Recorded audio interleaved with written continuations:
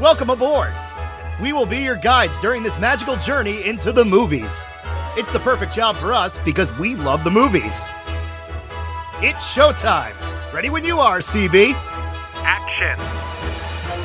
Welcome to Monorail Radio. I'm Sean. And I'm Jackie. Coming to you with bonus content this week. We are very excited. The D23 Expo just wrapped up. And I gotta tell you, we tried really hard to get there. We did. We've been D23 members for quite some time. It's definitely on our Disney bucket list to make it out to an expo. This year it just wasn't in the cards since we already have our Florida trip in the works. The insane thing is that physically getting to California is not what was prohibitive for us. It's that Expo was sold out, and in my mind, I thought they were going to do the night before, the morning of, some like bonus ticket blitz, and it just never came. No secret tickets. Right? But we know in 2021 we're going to be there. We've already committed to it. The capacity in which we're going to be there, the role that we play is TBD, and that's the most we can say about it, but we will be there in 2021. Look, D23 is one of the biggest events in the Disney universe, even though it only happens every other year. And I kind of like that it's an every other year thing, because I think that kind of keeps it special. It does. It definitely builds the anticipation. And I think what I love most about it is that all of these studio executives and bigwigs over at Disney and the Imagineers, they all just break down the walls, and it's like they're fans too. Yeah, they let their hair down. Totally. And they're so excited to share this news with the Disney community. So, as you guys know, we are a film-centric podcast. If you're joining us for the first time, welcome. We're happy to have you here. So, we're going to touch on basically everything, because there's just no way around it. I mean, they talk about so much in the Disney company, but we're going to be film-centric even still and try to tie things back around to the films, which in certain places is not going to be very hard to do, especially when we get to the parks end of this, which was like bombshell after bombshell. But we're going to start with Disney Plus because that was the first big panel that they had. They started off with announcing a lot of television shows. Kind of eased us into it. Yeah, and they led off with Lizzie McGuire. Now, admittedly, I was not in the target demographic for Lizzie McGuire, and I think that even for you, we were kind of the age where we were just a little too old for Lizzie McGuire. I think I just missed the boat on it. And I like Hilary Duff. I do like her very much. Anything that she's done since, I've always thought, she's been good in. She's so cute. So I'm really glad they stuck with her. Yeah, so she's back reprising the role. I like her as a person because I have had a few interactions with her. Oh, that's right. Because when I was working for the New York Islanders, she was dating Mike Comrie at the time, who was playing for the team. So she used to be at the Coliseum and come to games. Right. We used to see her. She was always just so approachable and so genuine. So happy to see that she's back in the fold. High School Musical, the series, which within itself is funny. And they did this big pomp and circumstance presentation. What I like most about this, because I've only ever seen the first High School Musical film, spoiler, that's going to change in the next couple of weeks. But what I like about it is that they're kind of like pulling an Office vibe. Yeah, or like a Modern Family where it's a scripted, I don't want to say scripted reality because scripted reality is a thing, but it is a take on a reality show. It's a scripted series that's supposed to play like a reality show. Yes, and they're going to have Forky Asks a Question, which are going to be these animated shorts. I liked Forky. I thought he was funny, but I didn't pull any punches with my opinion of Toy Story 4. I didn't like it. I know you didn't really like it. I think Forky in shorts is just good enough. I think in short bursts, in my opinion at least, I think he's funny enough in little pieces. I don't think I could sit there and watch a 22-minute episode of a show that focused on Forky. No. Especially, it's no secret. We did a Monorail in a Minute review after we saw Toy Story 4. We're not the biggest fans of it. So I'm okay leaving Forky where he's at. I'm also okay living in a world where Toy Story ends with 3. And thanks, partner. Yeah, I think a lot of people feel the same way. Monsters at Work is a show that they announced, which I'm very excited about because I love Monsters, Inc., I really liked Monsters University. This is a Parks tie-in because the premise of this show is and the character's name escapes me, forgive me, but the premise is that he graduates Monsters U, top of his class, ready to go, and his first day on the job is when they convert from scares to laughter For energy. And he needs to get with the times and learn how to do comedy to make everybody laugh. I'm really excited for this. I am too. Same thing, because I love Monsters, Inc., which we've not reviewed in the show, and we're going to have to do that one sooner rather than later since this is coming. But what I like here is the branding is so smart. And this is where all of this original content for Disney Plus is so worthwhile, because you are not only expanding on a franchise, but you're also doing that Parks tie-in. So this is like a really nice full circle series. Yeah, because when they did the change at the park, when they went from scares to laughter, it made sense for the attraction. It's a great attraction. It's a great attraction. And I like the fact that they're sort of seeing that through, because otherwise, to me, call me a terrible person, but that was what I liked most about Monsters, Inc., was that they were scaring children. So I like the fact that they're continuing that story and building. And you know what's good about this, too, and smart, and I'm sure this is in the back of their minds. We have gone and done that attraction at Disney World so many times because it's always just part of our tradition. It's one of the first ones we hit when we always go to start in parks. Tomorrowland, usually Buzz Lightyear. Right. And But that if Buzz one is too long, it's Laugh Factory. How many times can you see the guy who's going to buy churros for the entire theater or the guy that's going to dance? They're smart here because what this opens up the opportunity for is for them to expand that show, because you're going to get new characters introduced in the television show that immediately become characters that you can insert into that live show at the park. Or vice versa. Maybe they've pulled from the park and put it in here. Either way, there's content, and I think that it's going to be a smash. The other thing that I really appreciate, too, is that this is the turn that the Monsters franchise is taking, because I don't know that we need a third one. I liked Monsters U, but it was a prequel, so we don't need the third in the storyline. I agree. And I wonder if, because they're doing this show, if there was any chance of a third movie, that this sort of puts it to bed, because it could be that they haven't been able to develop a third film. I just hope Roz is in some capacity. Yeah, me too. Moving on to Marvel Studios doing shows for Disney Plus. The first one they announced is What If? And for those of you who are not familiar with it, these are a line of comics where they ask the question, what if? For example, what if Agent Carter drinks or obtains the super soldier serum instead of Steve Rogers? And the first person that they introduced when talking about the show, Haley Atwood. What I find interesting about this is it's going to be an animated show. And I would imagine that this is probably something similar to what you'd see on like Disney XD. A child will watch it, but I feel like this is a show that's geared more towards tweens than anything else. But I think your comic book fanboys are going to watch it as well. I'm going to watch it. I was going to say, yeah, I would check it out. I like Haley Atwood. I'll watch like anything that she does. But I think I think basically anything Marvel related on Disney Plus, you're going to get the MCU fan base to watch. It doesn't matter what target demo it is. Right. Now, interesting point before we move on to the next show. You and I were talking yesterday while this was going on, and you had brought up an excellent point when you said, I wonder if part of their motivation in acquiring all of these companies, all these IPs, i.e. Marvel, Lucasfilm, was that they could see down the pike that something like this was coming. I hope so, because honestly, the Star Wars thing, I think, was kind of a natural acquisition because you have Star Tours in the parks already. Marvel, when they went for it, that was kind of shocking to me at the time. It stunned everybody.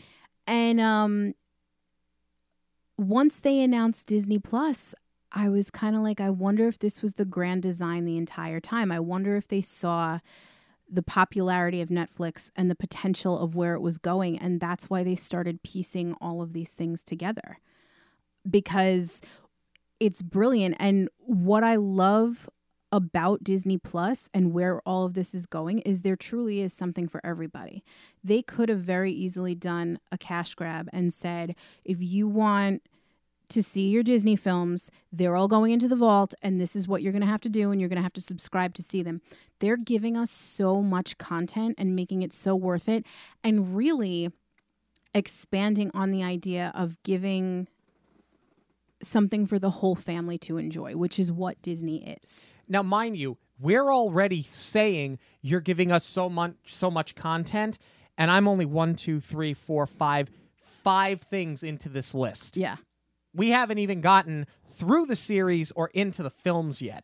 And already, I already can't wait to spend my $5.99 a month and open up the service. The irony being, and I don't think we've said this on the show yet, so listeners, we'll let you in on the joke. Our trip goes from the 4th to the 15th of November. So we're going to be in the parks when Disney Plus is released, which is cool because I'm excited to see if there's any kind of celebration that they do down there. I'm really excited. But at the same time, it's like we're not going to be binging with everybody else, which is fine. Yeah. I'd rather be in the parks. Though I will say that we had a conversation 2 nights ago wondering if purchasing our Very Merry tickets was a good idea, because we got those tickets for the 12th and we were sort of debating what to do. That debate did not last long, mind you, but we were debating what to do. I can't wait to see what they do inside the parks that day, because I was upset that we're not going to get the opportunity to get the Disney Plus Founders Circle pins. Those are available if you're a D23 member who attended the expo and prepaid for your first 3 years, which you got at a deal, by the way. It was like $140. It's a great value. But you got 3 years worth of subscription. They're going to open that up online, but now we can't get the pin. So now I'm not as motivated to buy it. Well, listen, considering the last time we were in the parks, we weren't celebrating. Stan Lee passed away. This is true. I think this is going to be our retribution. Yes. Anyway, let's get back to the list. The Falcon and the Winter Soldier. I think this is going to be a show that I'm really going to be interested in because, admittedly, if they put out a Falcon or a Winter Soldier movie, would I go see it? Yes, only because I've seen all of the other MCU films. These are not 2 characters that, in my opinion, and there are going to be people that disagree with me, these are not 2 characters that I really care whether they get a series, whether they get a film or not. But I think as a television show, I'm much more engaged. I'm far more interested in watching you give them shorter stories, shorter adventures, but dragging that out over time. Again, this is like the Monsters, Inc. thing. Did we need another film in the series? No, not really. So this is a much better avenue for it. Because especially now in a post-Avengers world, like what else could you throw at these characters? I mean, we still have a long list of Marvel to get through this year, which is great as far as the films go. But as far as these 2 characters, how many epic battles can we place them in on screen? How many larger-than-life villains are they going to defeat? This, I think, works better as a week-to-week story. Agreed. And there are those who will argue that both of them could get movies made because both of them at some point are Captain America, because the Winter Soldier becomes Captain America, and we saw at the end of Endgame that Steve Rogers gives the Falcon the shield. So literally passing the torch. Yeah, so you can make the case for it, but the other thing is, I don't think that either one of those characters are interesting enough where I'm going to sit there for a 2.5-hour movie on them. But maybe that's something that they do down the line. Right. Maybe this series then is the springboard for the next iteration of Captain America. Exactly. Get me more invested in both of them. Get me caring about both of them more. Exactly. And then give me a film. Exactly. I can get on board with that. Just like I am so on board with WandaVision, mostly because I love Paul Bettany. And they got him back. I think that's part of the. I mean, the audience erupted. If you were watching the streaming of all the announcements, they went nuts. Yeah, because him and Elizabeth Olsen came out together. Right. So I think that's cool. And this is, again, a great vehicle on Disney Plus, is that you get to revisit with some of your favorite characters. Could I watch a full movie of them? No, probably not. Yeah, I'm intrigued to see what they do with this, because obviously we know after getting through this last phase of the MCU, I should say, that they have a romantic storyline. Right. So is this going to be a show where it's kind of like a Mr. and Mrs. Smith thing? You know, what exactly are they going to do? I don't really know, but I do know that I'm going to tune in for it. I kind of feel like we're going to fill in the gaps between the Avengers and their first appearance in Age of Ultron. Yes. I kind of feel like that's the time we're going to be set in. I agree. 3 more shows that they're bringing to Disney Plus: Miss Marvel, Moon Knight, and She-Hulk. Admittedly, I know nothing about these characters, but I'll watch it because everything that Marvel Studios does, they put 110% into. So I'm curious to see what they can accomplish with these shows. And I also think that they're going to find a way. I think you're going to have to watch these shows. That's what I think. I think they're going to work it. Yeah, because Kevin Feige is a genius. They're going to find a way. I think it's all connected. They're going to connect all these into future films. Whether it's storylines or whether we see characters making cameos, I think it's going to be all interconnected. But I think also as comic book fans, they're going to be excited to maybe see some of these like lesser known comics brought to life. I mean, look at what happened with Guardians of the Galaxy. 10 years ago, nobody would have thought that Guardians of the Galaxy would be a successful film franchise. And they've exploded because they are, by and large, for what at least up until the point that those films were released, they were secondary characters. And now they're a global phenomenon. Right. It's a shame that everything happened with the director, because I think Guardians would have been like a big release, or it would have been like a big talk point for the expo. But the film is so in limbo after everything that happened with James Gunn. Right. They probably weren't ready to speak to it yet. Agreed. We're getting a show that is going to be on the Nat Geo portion of Disney Plus, because in their acquisitions, they have gotten Nat Geo, and that's going to be on the streaming service. The World, according to Jeff Goldblum, take my money. I think this might be what I am most excited for, outside of the parks information. But this even trumps all of the film drops that they did, because... For you, at least. For me.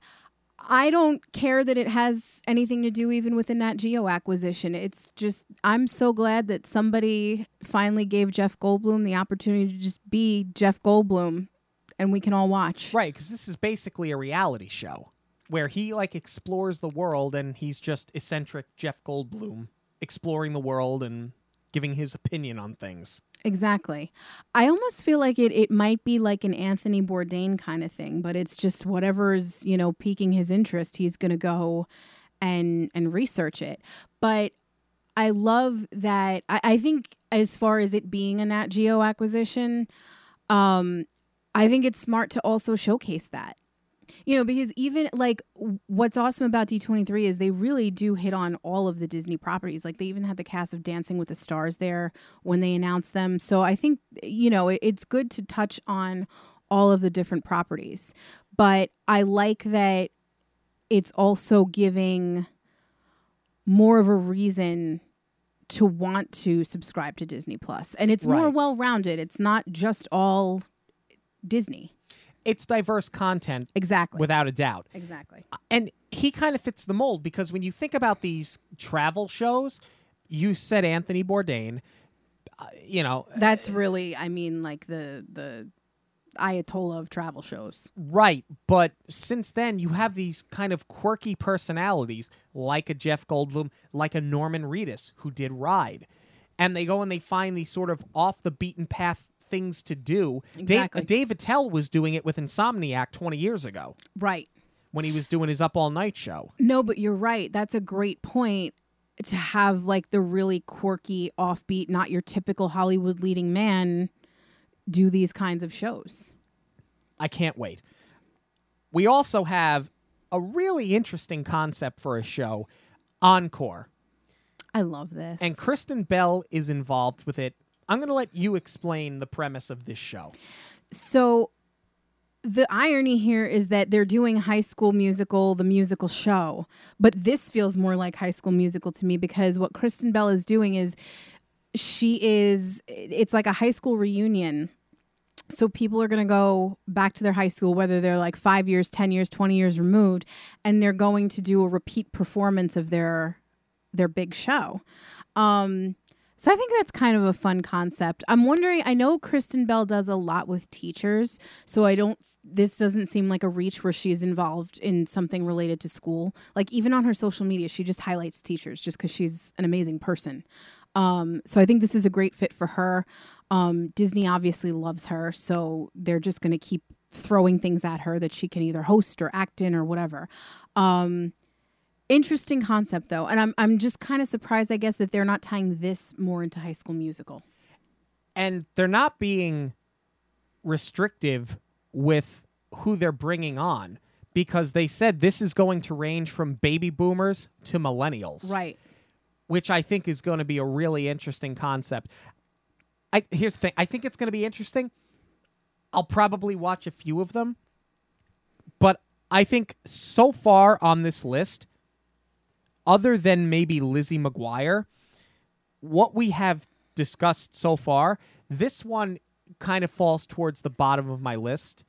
I think it's a great concept. I love the content of it, but it's not something that's going to be in my wheelhouse. And when I look at all of these other things that we've so far spoken about in terms of the series, there's only so much time in the day between us recording the podcast, researching the films we're going to talk about, going to work, walking the dog, going to the gym, going for runs, going to the groceries. There's only so much time in the day that we can dedicate to watching television. This is one that I'm probably not going to latch myself onto. What I would be more interested to see is, like, if you got some super famous celebrity that, like, actually followed the path and, like, did the high school drama, then went to acting school after high school or whatever, and made it big, going back to their high school with their production and having, your average Joe now interacting with this mega celebrity and still doing the play. That's because you want to see them go to Syosset High School and do something with Idina Menzel again.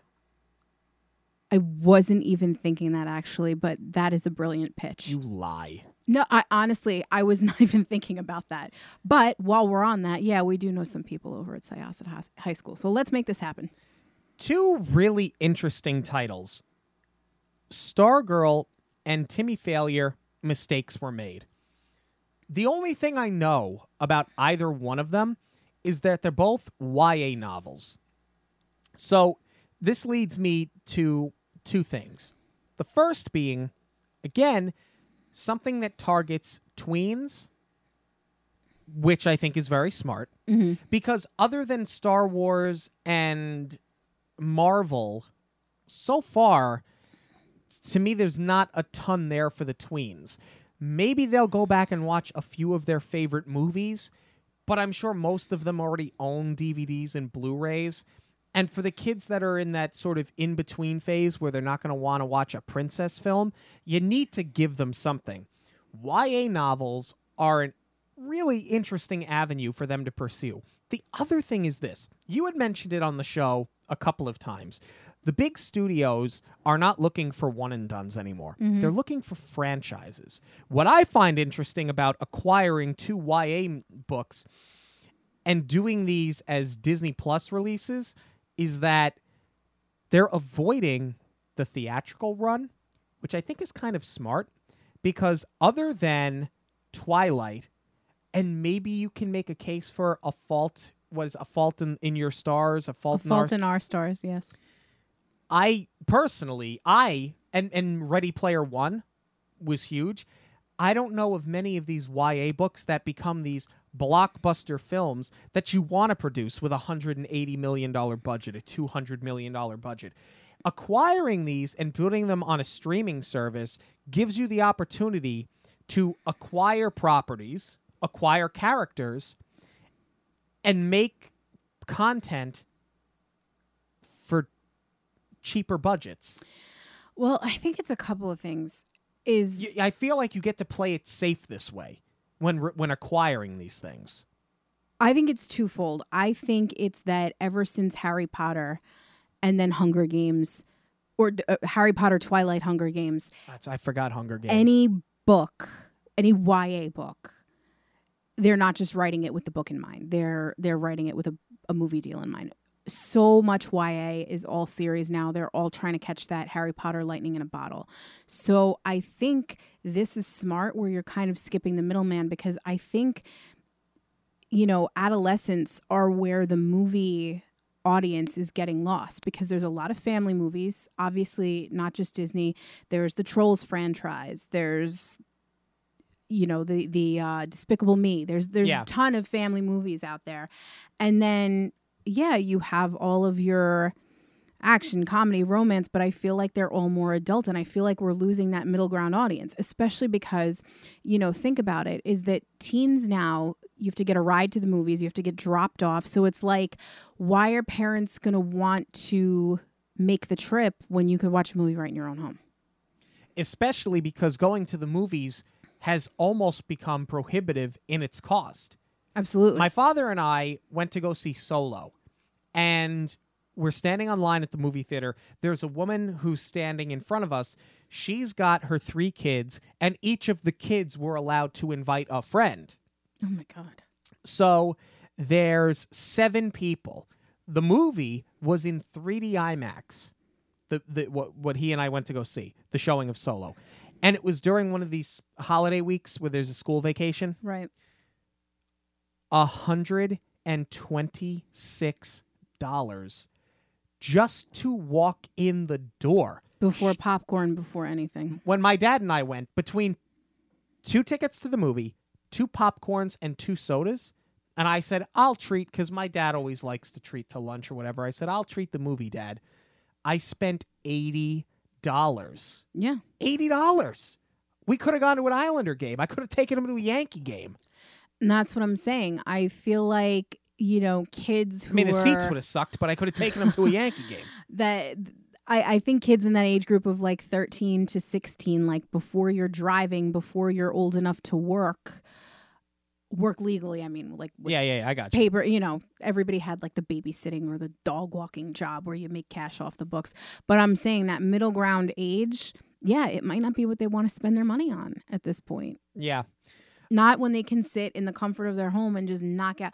And I think that's it too, is this age group is so used to having everything on demand. They just want to see the entire series laid out. So I think that's where, a YA series is smart, because they're just going to want to binge on it. Yeah. Probably the biggest announcement in terms of films that are going straight to the streaming service. We got a trailer drop for Lady and the Tramp. It looks really good. I think I'm going to get thrown, though, because the animals talk. There was part of me that because I knew they were using live animals in the film. Right. Part of me had kind of hoped that they were doing it in a Homeward Bound sort of way, where the dogs talked to each other, they communicated, but their mouths didn't move. Because when I see them actually talk to each other, it comes off like one of these Beverly Hills Chihuahua movies where you have a live animal and the CGI just looks so fake when they chat with each other that it sort of takes me out of it. I feel like the film looks a little cheap that way. Were you asleep through Lion King? That's different. Those are entirely CGI'd animals. Ooh, So, okay.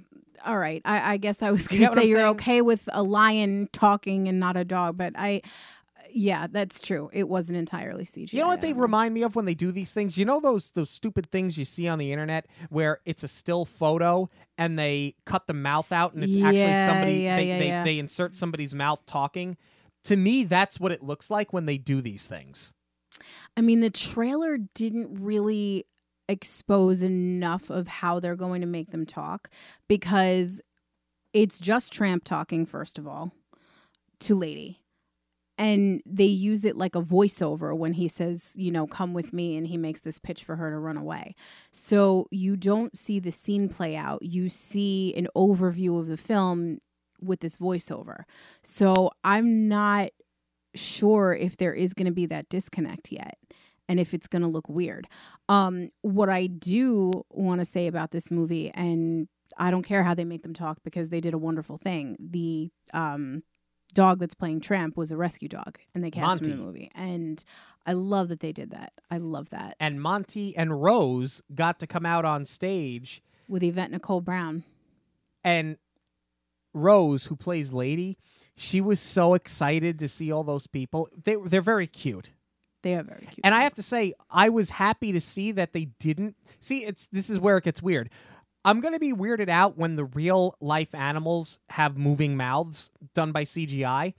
But I'm glad that they didn't just CGI the movie and that they used real animal actors, because to me, it's a Yes. throwback of the 90s when you had both Homeward Bound movies. Right. You had 101 Dalmatians, even though I didn't like that movie. Air Bud, which we haven't talked about yet. And Air Bud is dumb, but it's fun. I appreciate that, and that they didn't just lean on doing computer animated like they did for The Lion King. You bring up an interesting point, though. 101 Dalmatians, which we did review, the way that they got around it there was that it was human-centric. So Right. the dogs barked at each other. But, yeah, you didn't really have to worry about the CGI. They announced Togo, which is based on a true story about a man and his sled dog. Man played by Willem Dafoe, which I am very happy he is on Disney's radar. Yes. As we discussed in this week's episode, I should say, that came out earlier this week, he would be my choice for Hades in the live-action Hercules. And where you got Willem Dafoe, I finally got Anna Kendrick in a Disney film, because for those of you who have been listening to this show from the beginning, Thank you. First of all, thank you. Number one, thank you. Secondly, I championed her as Ariel. I didn't get it. I mentioned her this week as Meg when they do the live-action Hercules remake. That is to be determined, but I know that she's going to be in Noelle. She's the title character opposite Bill Hader. The premise is that she is Santa's daughter. Santa has since retired. Her brother Nick, played by Bill Hader, is taking the reins and becoming the new Santa Claus, and he can't handle the stress. She suggests he take a weekend off, and he just never comes back.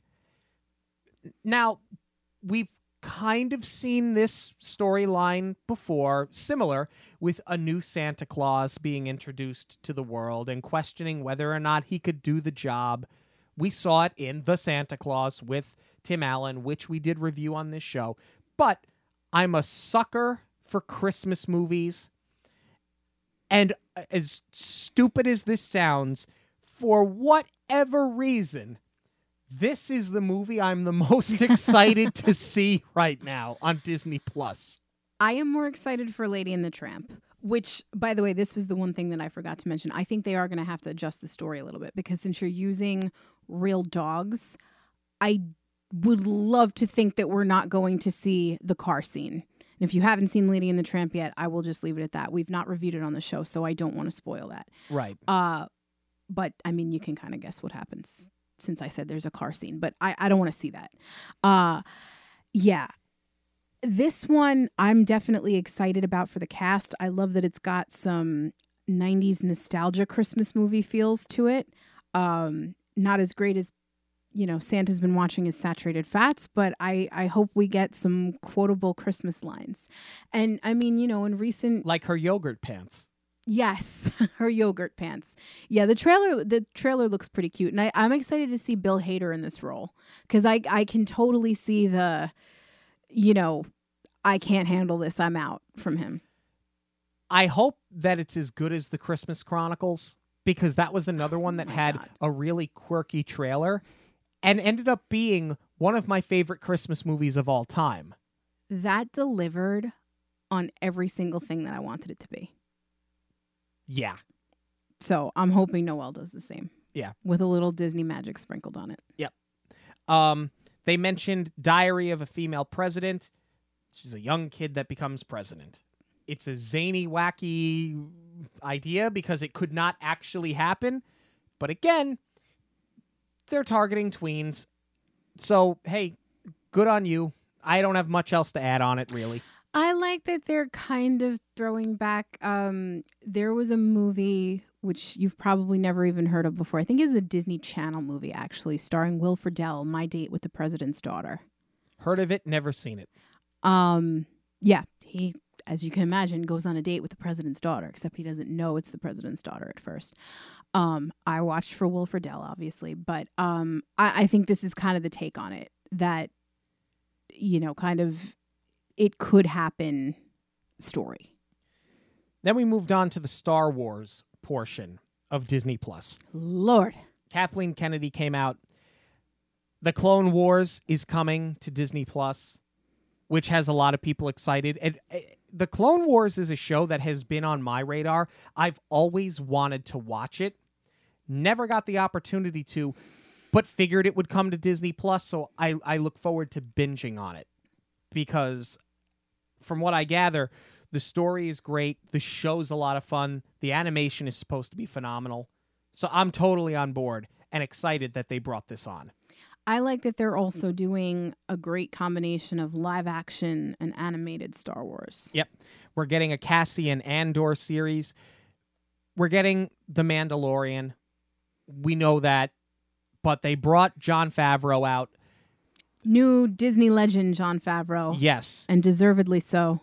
You mentioned that, and he does deserve it, because there was a few minutes on Friday when they had the ceremony. He got in, Robert Downey Jr. got in, and I sort of wondered, does he really deserve to be recognized as a Disney legend? Because I'm like, he made The Lion King, and he made The Jungle Book, but then you forget he's Happy Hogan. He directed the Iron Man movies. And now he's involved with The Mandalorian and with Star Wars. I love Jon Favreau. I love him as an actor. I love him as a director. Chef is one of my favorite movies. And if you haven't seen Chef, you should really go watch it. But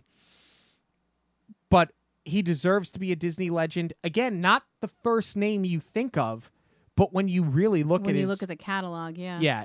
But that's the thing, he's very quiet and unassuming.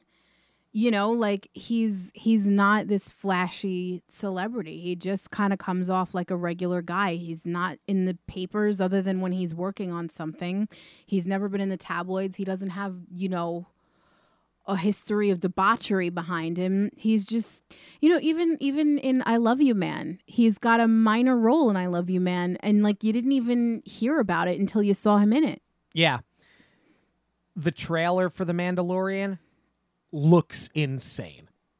It looks unbelievable, and that's going to be available on March 12th, on November 12th, I should say. This is a launch day title.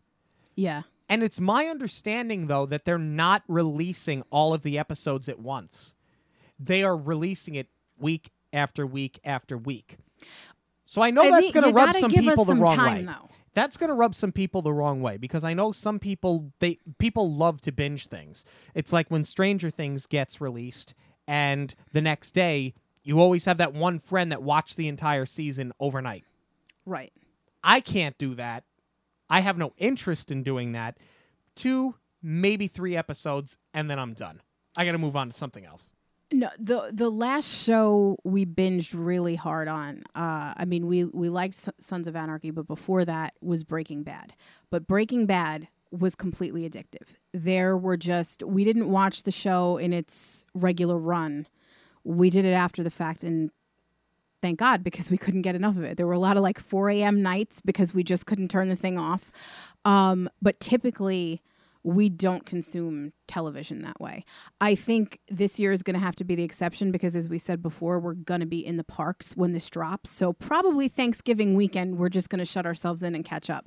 But to your point, I think that's smart for Star Wars to do it. First of all, I miss episodic television. Other than sitcoms, you really don't get a lot. And all right, you got your This Is Us now, but you don't get a lot of that anymore. Everybody just wants to binge, and there's so many Netflix originals.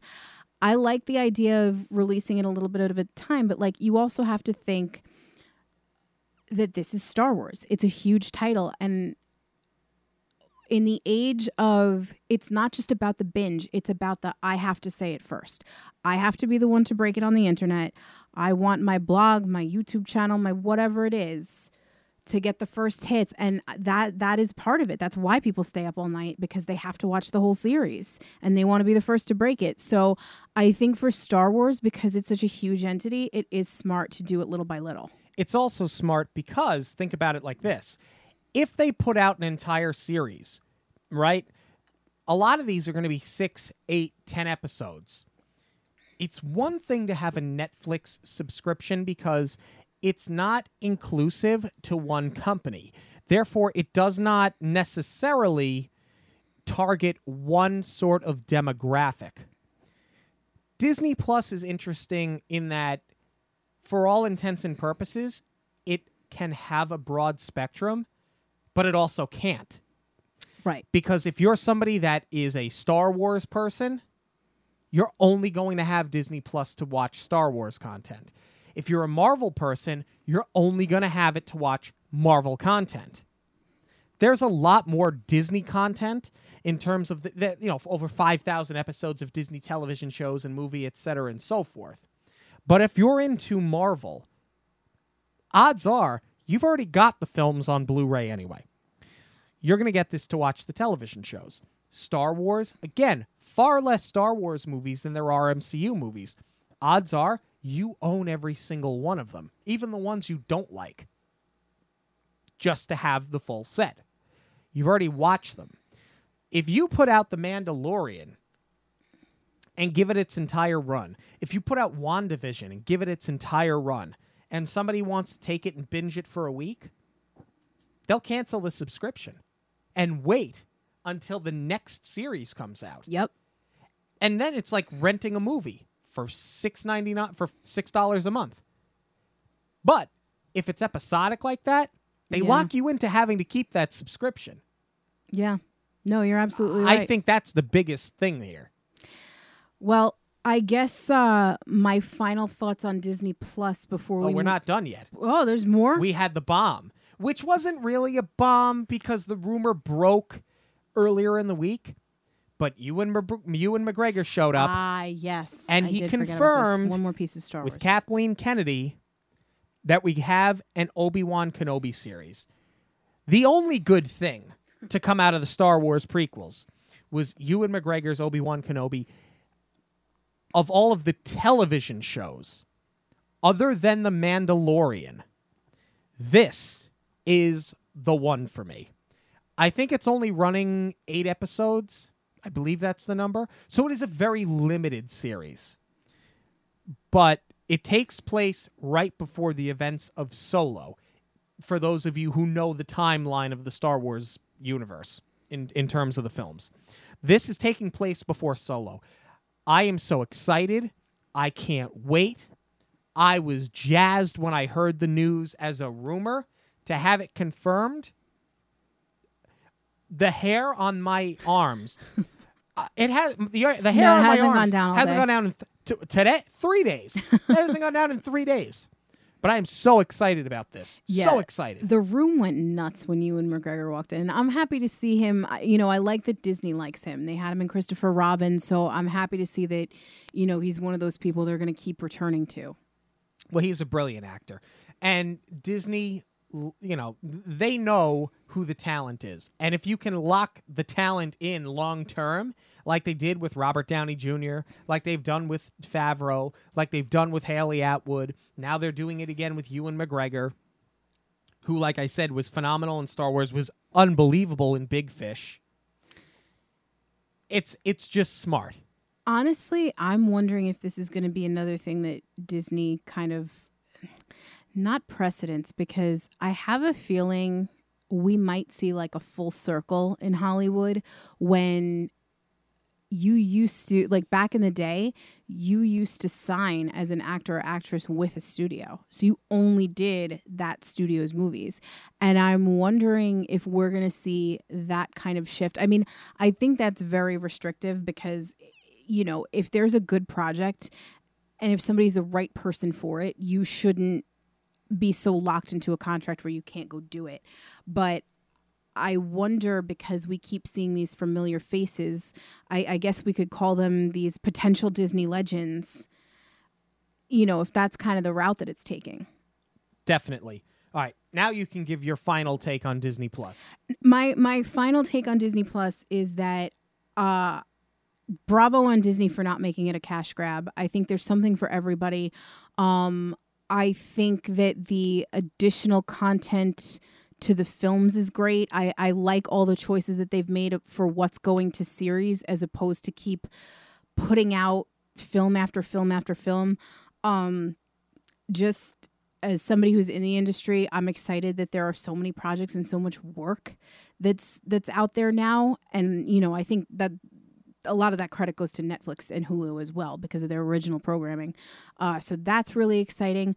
The only thing that, and you hit on it before, with not having the actual film anymore, and not having like a Blu-ray or DVD, that's the only thing that I haven't seen yet from Disney Plus that I hope to see is a little bit more peek behind the curtain making of, you know, whatever it is, whatever film is being put out. I hope they do some kind of behind the scenes series.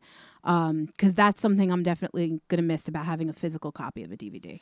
My guess is that if they do it at all, it'll be similar to when you used to watch like The Wonderful World of Disney on ABC and they would do a segment on a making of. It's not going to be like the HBO when a big release is coming out and they give you like a half hour. Yeah, it's going to be... We don't know.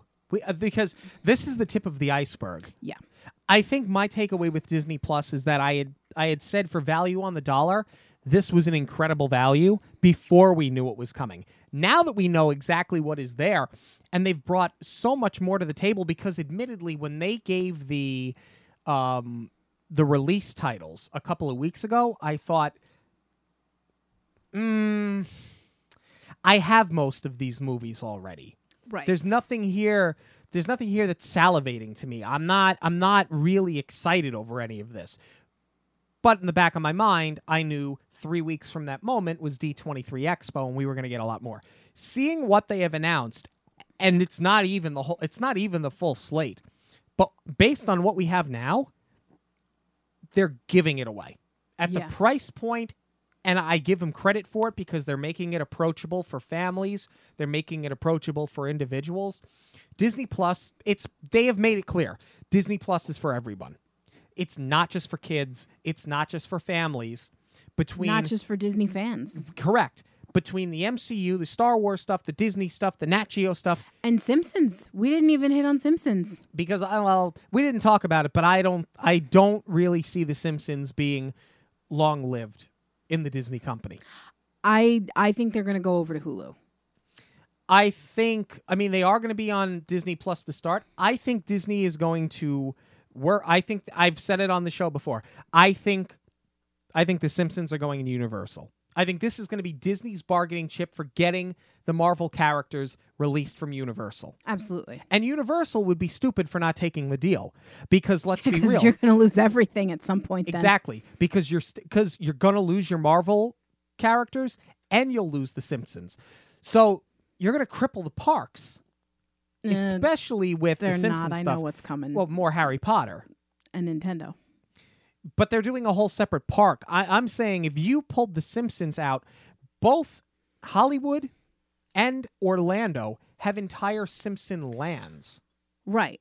And that's the pitch, is that you can either keep your Simpsons and lose Marvel, or you're just going to lose both. I don't see The Simpsons as being with Disney for the long haul. I think at some point they get sent over to Universal. Disney Studios had their presentation. We got the cast introduction as well as a new poster for The Rise of Skywalker. I think that this is going to be the epic conclusion to this new Star Wars trilogy. And I think Star Wars, other than what you see on Disney Plus, and I think this is why they're doing so much with Star Wars on Disney Plus, I think Star Wars is going to go away for a while. I don't think you're going to see Star Wars in cinemas for 5 years. I think Star Wars is going to go away. I hope so.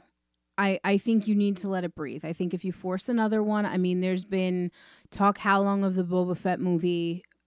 You know, I think we just need to let it breathe for a sec. And you're not going to get the Boba Fett movie because now you have The Mandalorian. Right. So this is what I'm saying. Like, you have The Mandalorian, you have the Cassian Andor coming, you have the Obi-Wan, and they had talked about doing an Obi-Wan movie. Now they're making it a series. I think they're going to take all of these, especially these backstories, because Solo was such a box office bomb, which is sort of a shame because I liked Solo a lot. We'll eventually review it on the show. I think it got a bad rap because it was a production nightmare getting the film made. I think they've sort of backed off of doing these prequel backstory films. Now I think you're going to start seeing them made for Disney Plus as miniseries. No, and this is where the brilliance of these streaming services come in when you're doing these original series, is that the Star Wars world is so rich as far as characters and lands and just everything about it. There is so much that you can do. You could make a Jar Jar Binks series if you wanted to. You could. I knew that was going to strike a chord. Doesn't mean you should, and they never will. I'm just saying there are enough worlds. I mean, think about how many combinations there are of ways that you can go back in Star Tours.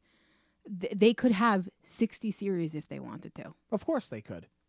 But I'd rather see it on Disney Plus where you get to pick and choose what you want, as opposed to having one movie come out and that's what you get and that's what you go see. And, you know, some movies, just like a Toy Story 4, don't fit the franchise, and it disappoints you as a fan. Now you can kind of customize your viewing experience to what your interest is. Yep. Then they did a little bit more with the MCU. They talked about Black Panther 2, announced its release date. They talked about the Eternals, which has a tremendous cast. Yeah, I didn't see that coming at all. Selma Hayek and Angelina Jolie, just to name a few. Yep. Then they talked about the Jungle Cruise. And I got to admit, I was frustrated because before the panel started, they made people, and I understand why they did it, they made people bag their phones and bag their tablets so that you couldn't stream or take video. The Rock came in, Dwayne Johnson. Sorry, he's not a wrestler anymore. He's Dwayne Johnson. He came in. He is Mr. Hollywood, though. Have a little respect. $7 Productions, they're like the next Disney. And I mean, that's the thing. He loves the company, but like this man, I was not a wrestling fan.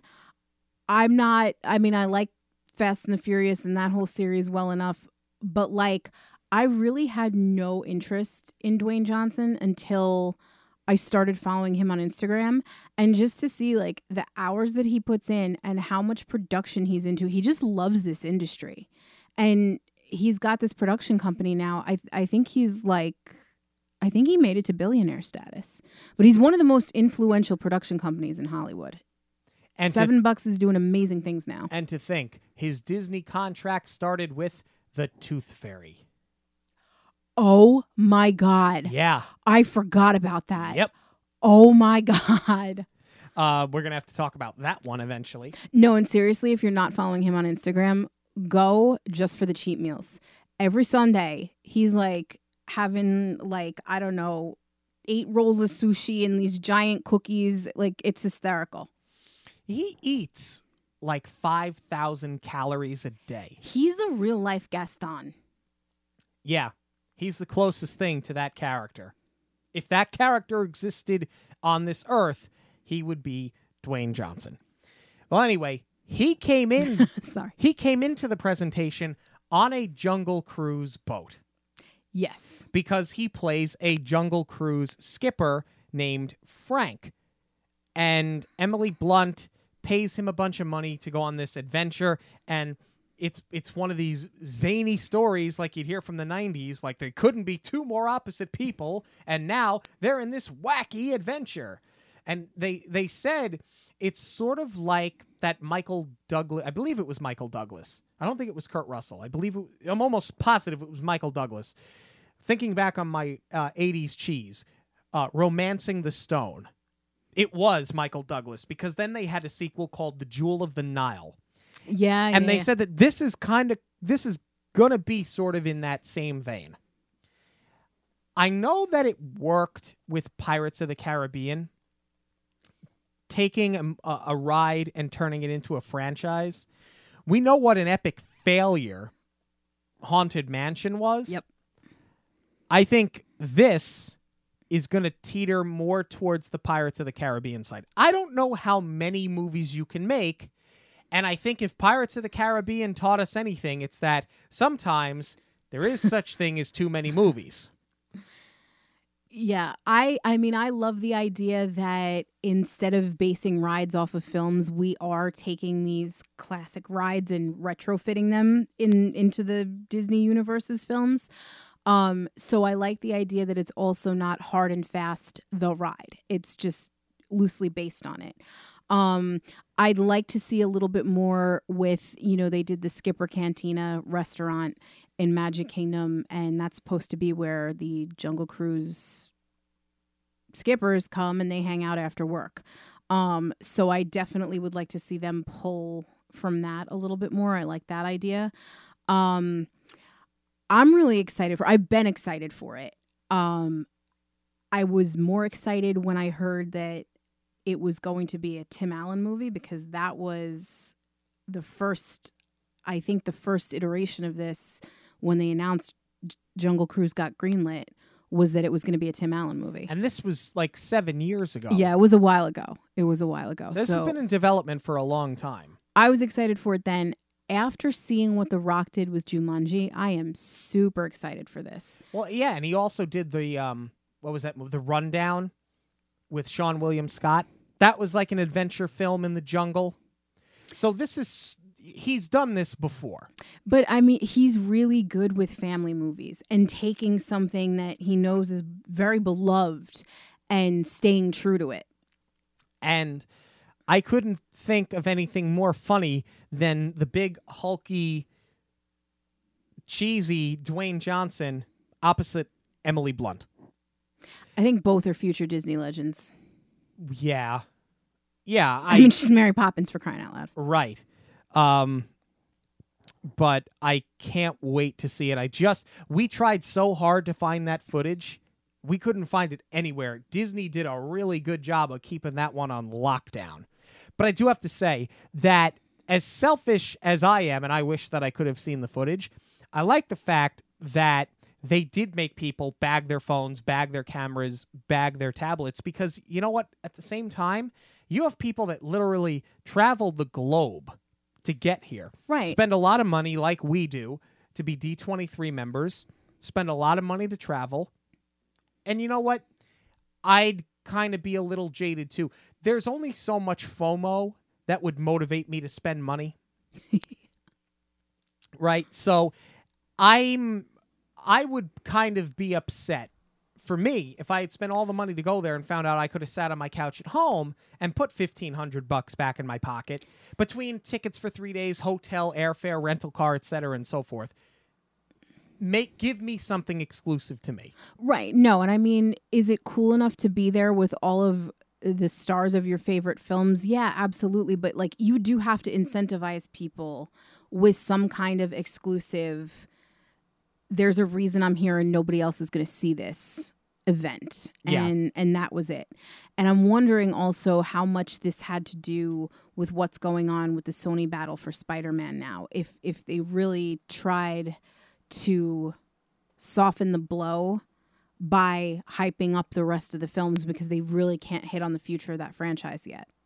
Correct. And that's what everybody wants to know, because if you look at the comments on anything that was announced, it's where's Spider-Man? Where's Spider-Man? I think everybody needs to calm down and hope that they're going to do right by the fans, no matter what the outcome is. Maleficent, Mistress of Evil, that's coming out in October. And Angelina Jolie came out again because she was already there for the Eternals. And what I found interesting about this was that they got Elle Fanning back to play Sleeping Beauty, Aurora, and Michelle Pfeiffer. You want to talk about somebody that's got a Disney contract? Michelle Pfeiffer's back. Yeah. Doing another Disney film. But I like both her and Angelina Jolie, so I'm excited that they're coming back for another one. They discussed Mulan, which we know is coming out soon. The live action interpretation. That was something I was surprised. The big thing was that they got Christina Aguilera at the expo to sing. I was surprised we didn't get another trailer or like a first look, or maybe that is something that they showed that, you know, we just didn't get to stream, or they made sure that it wasn't released. But I was surprised we didn't get more from Mulan. The bombshell in the Disney Studios panel, in my opinion, was Cruella, which was the next thing they spoke about. I was not expecting that at all, considering we just reported that they pushed back the release date. Right, it got pushed back from 2020 to 2021. We didn't get a trailer, but what we did get is a promotional still of Emma Stone in costume with 3 Dalmatians and Horace and Jasper, and oh my God, does she look great. Amazing. It doesn't even matter to me. You know, one of the things that we had discussed when we did the Dalmatians review was how are they going to age her because Cruella looks older. I don't even care. They pulled it off, the two-tone hair with that heavy makeup, that it doesn't even matter how old she is. She just looks amazing. I like that they went for like glam rock with it. She looks badass. It looks amazing. And she's rocking that scowl, which I love. Yeah, and she's... Yeah, I was shocked that we got that. And again, I'm wondering how much that has to do with let's give them something to talk about besides Spider-Man, but I'm happy we got that. Even though we saw more from like Frozen and they have this huge cast with Eternals, this from one picture, I'm probably most excited about this. Yeah, definitely. They then brought out some people from Pixar, some of the folks from over there, and they announced Soul, a movie that is kind of a why am I here storyline. And again, don't know much about it. They brought out some of the cast, like Questlove from The Roots is in the film. Tina Fey, Jamie Foxx, and Felicia Rashad. And you said when she came on screen that you would take her in anything. She was just in This Is Us, and I loved it. But yeah, I mean, she's the Cosby Show. I'll see her play a mother in anything, assuming that's what she's going to be. I mean, we have cast announcements for all these films, but we really didn't find out too much about it other than that it's going to be like an existential crisis movie. Kind of like a Inside Out, sort of. That was more of a exactly human where my thing. head went. Yeah. So I thought it was interesting that they're tackling, this more spiritual end of it now. Right. Well, I mean, Inside Out dealt more with adolescence. But I'm wondering if there's a tie-in somewhere other than like your obvious Tina Fey, Amy Poehler connection. Mm-hmm. But I think it's like a smart leap where Inside Out was really for everybody. It wasn't for kids. I mean, that movie hit you right in the feels. Yeah. But I'm hoping this is kind of in that same vein. They talked a little bit about Onward. We got a new poster for Onward. They brought out Tom Holland, who for now has a Disney contract, as well as Chris Pratt. And what I found interesting about this is that Chris Pratt, the character in the trailer, and we haven't seen a lot in regards to Onward so far, but he's got the old beat-up van, he's wearing the denim vest, and he kind of looks like somebody who's not ready to get to let go of the 80s. Yeah. And still thinks that he's in his prime. Like the type of guy that sits at the end of the bar with a beer gut, wearing his Letterman jacket from high school, talking about how he almost won a state championship 20 years ago. Like Stifler. Exactly. Probably in the next American Pie sequel that they do. And Disney will buy that next. No, they won't. No, they won't. And as it turns out, that's basically the exact character that he's playing. Right. So I'm totally on board with that. They also announced Raya and the Last Dragon, and the only thing that I thought when I saw the headline that Awkwafina joins Disney is that, why do I care about product placement? Because Awkwafina is bottled water. I don't know who... Sorry, folks. I don't know who Awkwafina is. I wasn't too familiar with her until Crazy Rich Asians came out. I've not seen it, so I have no frame of reference. Yeah, that's another one though I don't know too much about. So it's obviously we're going to know more about these things in the next few years, but they seemed to be pulling things from they had a ton of balls in the air, pulling from things that we knew were coming and really surprising us with a bunch of things that we didn't see coming. And of course, the cherry on top of the ice cream sundae is the movie that we've known has been coming out since 5 minutes into the first movie, and that was Frozen 2. And they brought the entire cast out and the place went insane. Yes, with the 2 new additions too of Sterling Brown and Evan Rachel Wood. Yep. Moving on to the park. Actually, before we get to the parks, one minor thing that I think is very interesting, because a lot of people have noticed that their Disney stores are starting to disappear from the mall, which is always, to me, has been a shame when they lose their Disney stores, because I remember going there. It was always the Disney store and the Warner Brothers store. And full disclosure, when I was a kid, I always leaned more towards the Warner Brothers store than I did the Disney store. But I was a young man, and it was sort of geared more towards my demographic. But the Warner Brothers store is long gone. Disney store was hanging on for a long time. Now some of them are getting shut down. However, now it was announced that Target, a few hundred of them at least, I think they said over 500 actually, are getting Disney stores inside of Target, which I think is very interesting, because you're still going to get the Disney Store products, and they're calling it the Disney Store, but to me, it looks more like a Disney section than a Disney store. I mean, if you've seen what they've done with Magnolia Home, which is Chip and Joanna Gaines' product line, yeah, it does look like its own little world within Target, but like, are they going to have animatronics? That's my big concern. I want animatronics. You got animatronics as Stu Leonard's. Yeah. Well, you know why? Because Stu Leonard was Walt Disney's college roommate. Yeah. But be that as it may, let's apply that to Target. Agreed. On to the park stuff now, because this is where, by far, the biggest bombs of the last 3 days got dropped. And that doesn't really surprise me, because I feel like the biggest bombs are always dropped in the parks panel. They dropped, as I remember, I believe they dropped New Fantasyland there. They definitely dropped Galaxy's Edge. And interesting that it was Bob Chapek that was running the park side, not Bob Iger. Yeah.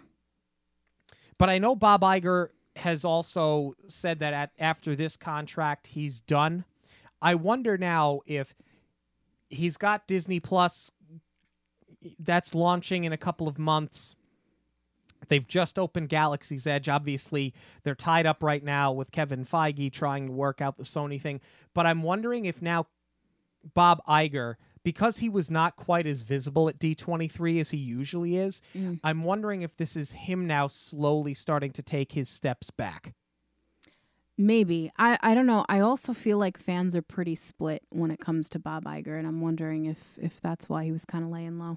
I'd love to meet the fans that are on the other side of the Iger fence. I think Bob Iger has done a phenomenal job. But I can see where some people, some of the purists, don't understand why they need Marvel or Star Wars, Galaxy's Edge, Disney Plus, and about $10 billion. That's why they have them.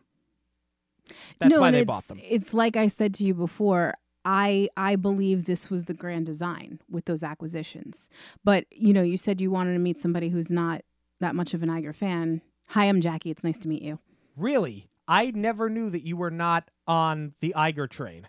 No, definitely not. Really? Yeah. Very interesting. We're going to have to talk about that later. Yeah, that's an off-the-air conversation. Talking about the parks and how it ties into some of those IPs that they purchased, such as Marvel, they're going to be putting Avengers campuses at different parks around the globe. I think Hong Kong has one or is getting one. Disney's California Adventure is getting one. That's where A Bug's Land was, and it was closed when we went there, and they had already started tearing all of that down. What I find interesting is that they're all going to tie into each other, which I think is smart. That. No, and this was the franchise to do it with because, Avengers are about protecting the whole world. So I think it's perfect. And I love the theming that we're recruits. Like, this is going to be one of those things where, we've talked about it so many times, is that we've seen the downhill of Universal or the downfall of Universal because you don't get to ride the movies anymore. I feel like we're going to ride some movies with the Avengers rides. And a lot of people will say there is no downfall for Universal. And you can make the argument that they're making money, but I do feel for a long time that Universal lost its identity. Yeah. And my whole thing with being anti-Universal, I was not anti-Universal because I was pro-Disney. I used to love them both in equal measure. My issue is because their tagline used to be Ride the Movies. They took away Ghostbusters, that I loved. They took away Jaws, which I loved. They took away Back to the Future, which I loved, and just kept putting Harry Potter stuff in. And I started to feel like, and I couldn't really give a you-know-what one way or the other about Harry Potter, I'll be honest with you. I've read one book. I enjoyed it. I think the movies are horrendous. And I never read the books as a child because I think that I was just a little too old when the first book came out. I remember my brother, who's 2 years younger than me, was obsessed, but it just didn't cater to me. My brother's the one who bought it home, but I got bit by the Potter bug. But they needed something to compete with Disney at the time. Right. And they certainly did it. But back to the Disney parks. So you got the DCA is going to get that. They're getting a Guardians ride. They're getting a Spider-Man ride. They're getting a Quinjet experience, which you become the recruit. Right. And with the Spider-Man... Yeah, that's where you get to ride the movie. Likewise with Spider-Man. And it's a web-slinging ride. Honestly, I'm surprised. I mean, as of now, they still own the rights to the character, but I'm surprised they unveiled that. And I really hope that we don't have a problem with it. They still own the character. They just don't have the movie rights. It's so sticky, but we talked about it earlier this week, and they're going to be debating this for months, so it's not even worth getting that involved in it right now. But what I thought... the ride looks cool. It looks great. Phase 1 is going to open next year. That's the other thing that was shocking to me is we're coming in phases. I mean, they dropped a lot on us, and there's still more that they haven't said yet. What I find interesting here is that people joke about how long it takes Disney to get any attraction open. Because it seems like when Disney announces a project, you don't see it for 4 or 5 years. It takes forever to get a land or an attraction done in any of the Disney parks. I can't believe, because we were just there in November, they closed a Bugs Land in August, and already by next year, you're talking presumably within a year and a half, certainly less than 2 years. It seems, and I could be wrong about that. But I'm assuming they're going to want to have this open before summer vacation when people are going to be visiting the parks. Mm-hmm. That you're going to have this major project done. And when we were there, other than some construction work and construction walls and things being disassembled, we didn't see anything going from the ground up. We only saw from the top down because they were Right. still disassembling things and knocking buildings down. Well, that's one of my things with Iger is that I don't think it's that things take so long to build so much as that you're talking about them way too early. Like, wait a little while and then, when you break ground on it, then you're going to have to own up to what's going there. But I think a lot of this is like trying to create hype and peak interest. When you 'Cause don't even- need to, it's Disney. We're going to come see it anyway. Even with Pandora, that was years it took them. Well, part of that was because James Cameron has a huge ego. But they got it right. They did, but he had a lot to say about it. As he should, though. I mean, it's his property. And they took a subpar movie, because it is. Yeah. It's not that great. Yeah. It's okay. And they made it into an unbelievable experience. A movie that I couldn't care less if I ever saw again. I hate the is now movie, a but I love land- Pandora. It's now a land that I can't miss. Yeah, Not for $1 million can I miss that land. yeah. Cirque du Soleil, La Nouba, closed a couple of years ago at Disney Springs. The building is still there because Cirque is coming back. Well, they announced that the new Cirque show that they've been developing for Disney is completely based off of Disney animation. That's brilliant. I could not be more excited to see this because La Nouba was amazing. Yeah. No, and this is where I really like the turn that we're taking with the parks is that everything is coming back to the movies, which is what the parks initially were for. It was, an enhancement of the movie where you got to go and interact with your favorite characters and ride on the rides. And, I love that now everything is going to be grounded in the films. Without question, the biggest bomb, the biggest announcement of the entire weekend totally focused on Epcot. The surprise for me, I thought it was going to be that we were getting a new country. So did I. That was the huge rumor for a while. And in a way, I'm kind of disappointed because I was hoping it was Greece. But with what we're gaining, I can live without that for now. They're saying that the slogan or the catchphrase is the magic of possibility. It's a new look on the original concept, heavy guest influence on this. Yeah, You're I starting- liked that a lot. You're starting to see more Disney characters. You're seeing more relevant properties. And it's sort of like a retro rebrand. They didn't change the name to Epcot Center, which I said I thought that they would do. I was kind of hoping we'd go back to Epcot Center. But it's the old font for Epcot, Yep. and it's the original Epcot logo. I think we're going back to what Walt really wanted with this park. And, it's funny, until today, I didn't realize how far removed we've gotten from that. In fact, it was actually kind of funny because as we're watching this unveiling today, I never thought less of Epcot, but I'm sitting there watching this and I was like, man, they really let that park go. Did I not turn to you and I'm like, wow, Epcot has an identity crisis. And I never thought that until this afternoon. That's it. I mean, but I think that's one of the things that they address. I was a weird kid and I always loved Epcot. But So if did you I. ask, no, I know you did, but if you ask around, a lot of people, like if they went between the ages of like 5 and 10, they found Epcot boring. And that was one of those things where Disney really paid attention to the fans because there's a lot more. And they've been doing it little by little. I mean, yes, with the Three Caballeros ride in Mexico, you had some incorporation of the characters.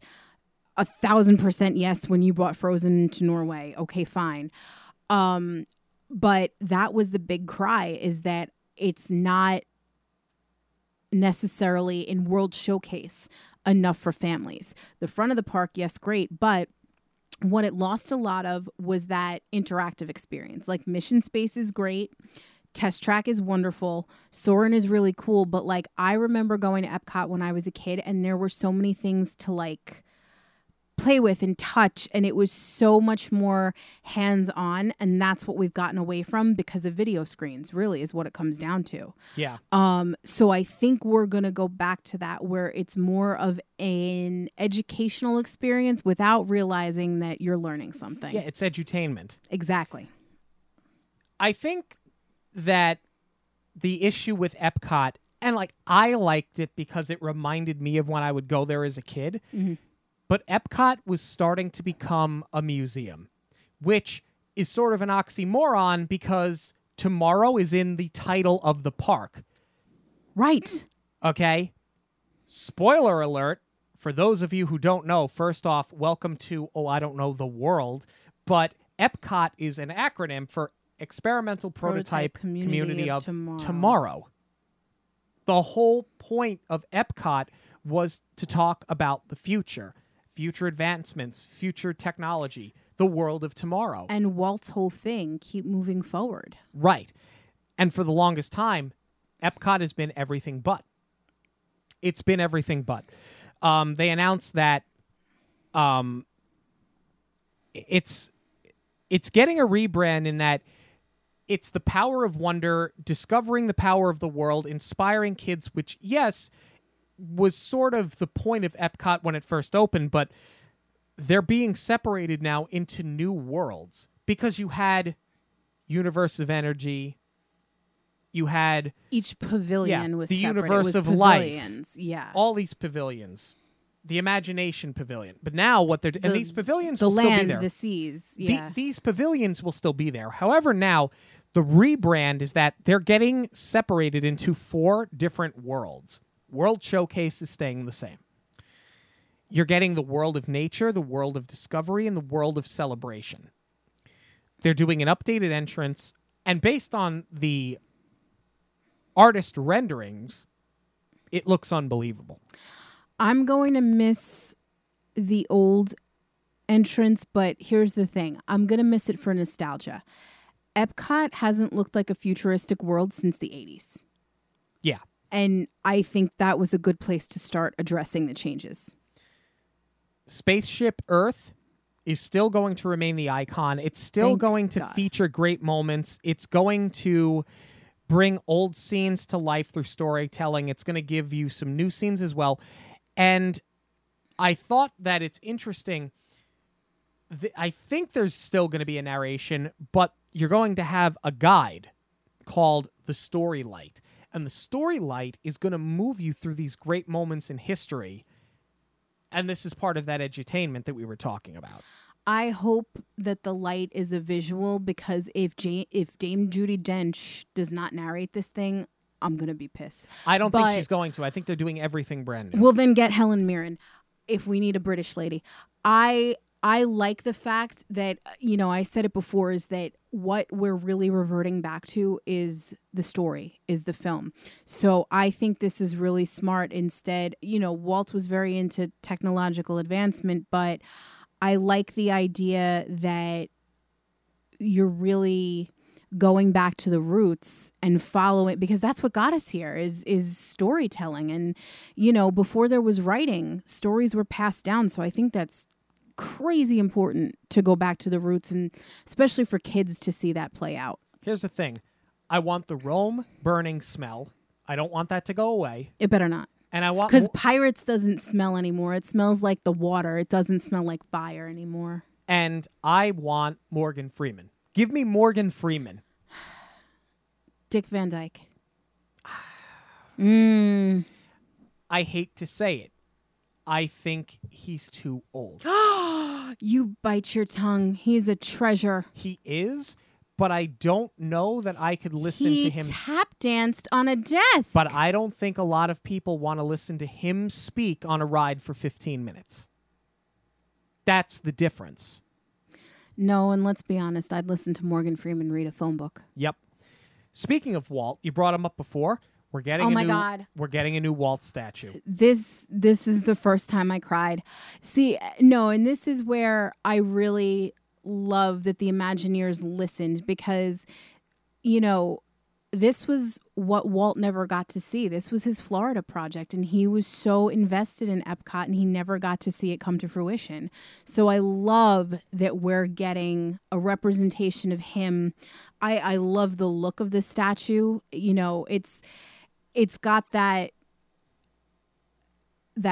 partners feel of like wonder and awe. I think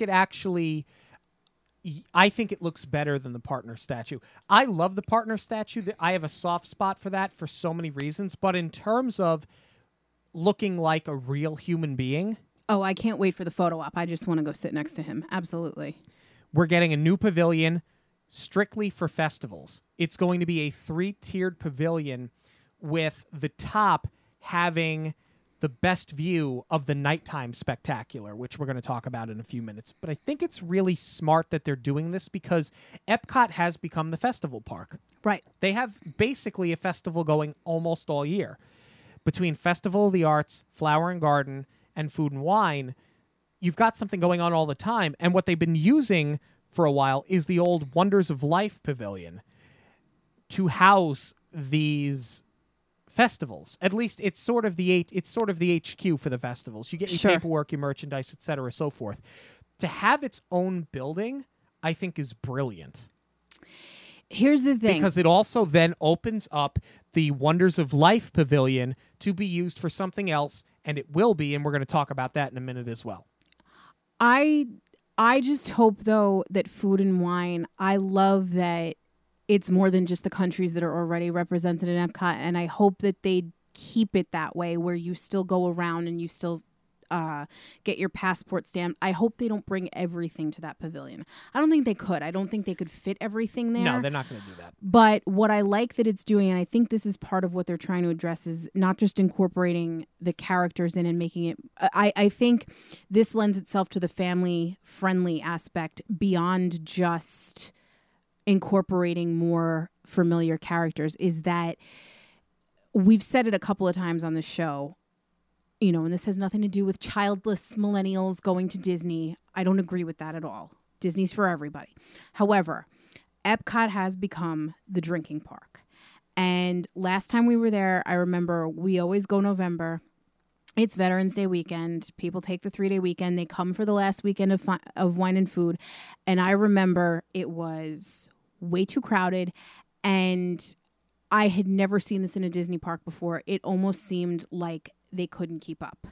There were full garbage cans. There were areas of Epcot that were trashed, and that was really disappointing to see.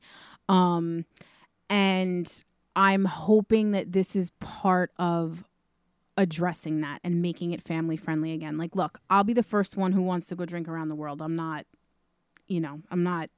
trying to be a killjoy here. But I think that the Epcot frat party needs to stop. And I think that this is part of addressing that if they keep everything. And, you know, it might also help the locals out, too. If that pavilion is towards the front of the park, you can just get in, do your festival thing, and get back out. You don't have to go all the way around, necessarily. Right. World Discovery is going to be centered by the Guardians of the Galaxy roller coaster, which we got a name drop for. Guardians of the Galaxy Cosmic Rewind. I've heard rumors that the storyline is that Peter Quill visited the original Epcot Center back in the 80s, and he's on the Milano, and he comes back to Earth and visits Epcot to see what it has become. And I like the fact that now they're doing this. It seems like it's a retro rewind everywhere. So I like the fact that they're tying this new attraction into the rebrand of the park. It's almost calling it out. Yeah. It's going to be a reverse launch into space. It's a reverse launch roller coaster. If you thought the launch for Aerosmith's Rock and Roller Coaster was scary, you're going to do the same thing, but backwards. I am so excited. You're making a really hard sell to get me on this one. Don't care. I'm going. if we're talking about retro Epcot, though, we know that Star-Lord is into his music. They better have Veggie Fruit as part of this ride. So I'm interested to see how much of it is going to be a mix of classic rock tunes like you get at Guardians of the Galaxy Like an Mission awesome Breakout, mix. and how much of it will be retro Epcot music. Repcot. Repcot, sure. I think they'll have a mix of both. Here's what I like about the ride, and this is one of the things, you know, like I had talked about having my issues with Bob Iger. When I first heard about the Guardians ride, I thought it was severely misplaced, and I was like, you're just trying to get this IP in the park any way you can. Like, you know, Mission Breakout is so cool. And I was like, why wouldn't you just do that? Or why wouldn't you rebrand Rock and Roller Coaster? Because there have been rumors for a long time that they want to, you know, after all of this Michael Jackson stuff happened, they wanted to start removing the celebrities from the parks. So I thought for sure Rock and Roller Coaster was, you know, an easy fit for Guardians of the Galaxy.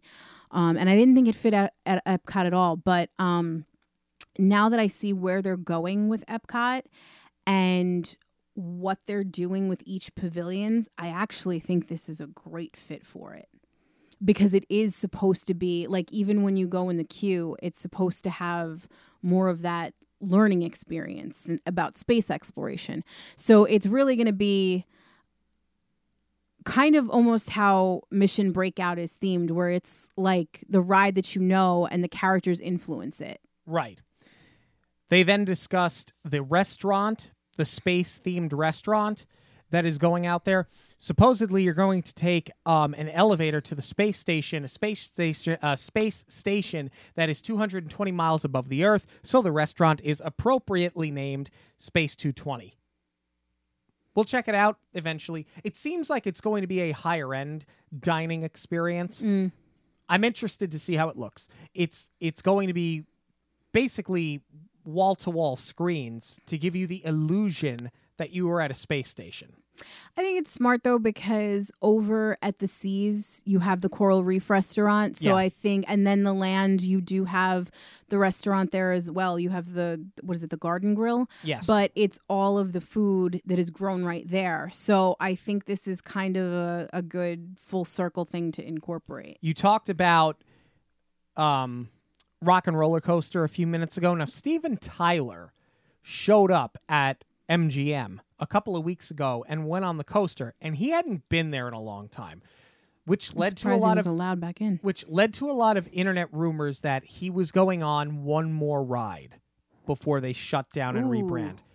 But we never got an announcement about that. So safe to say that at least for now, Rock and Roller Coaster is not facing a rebrand.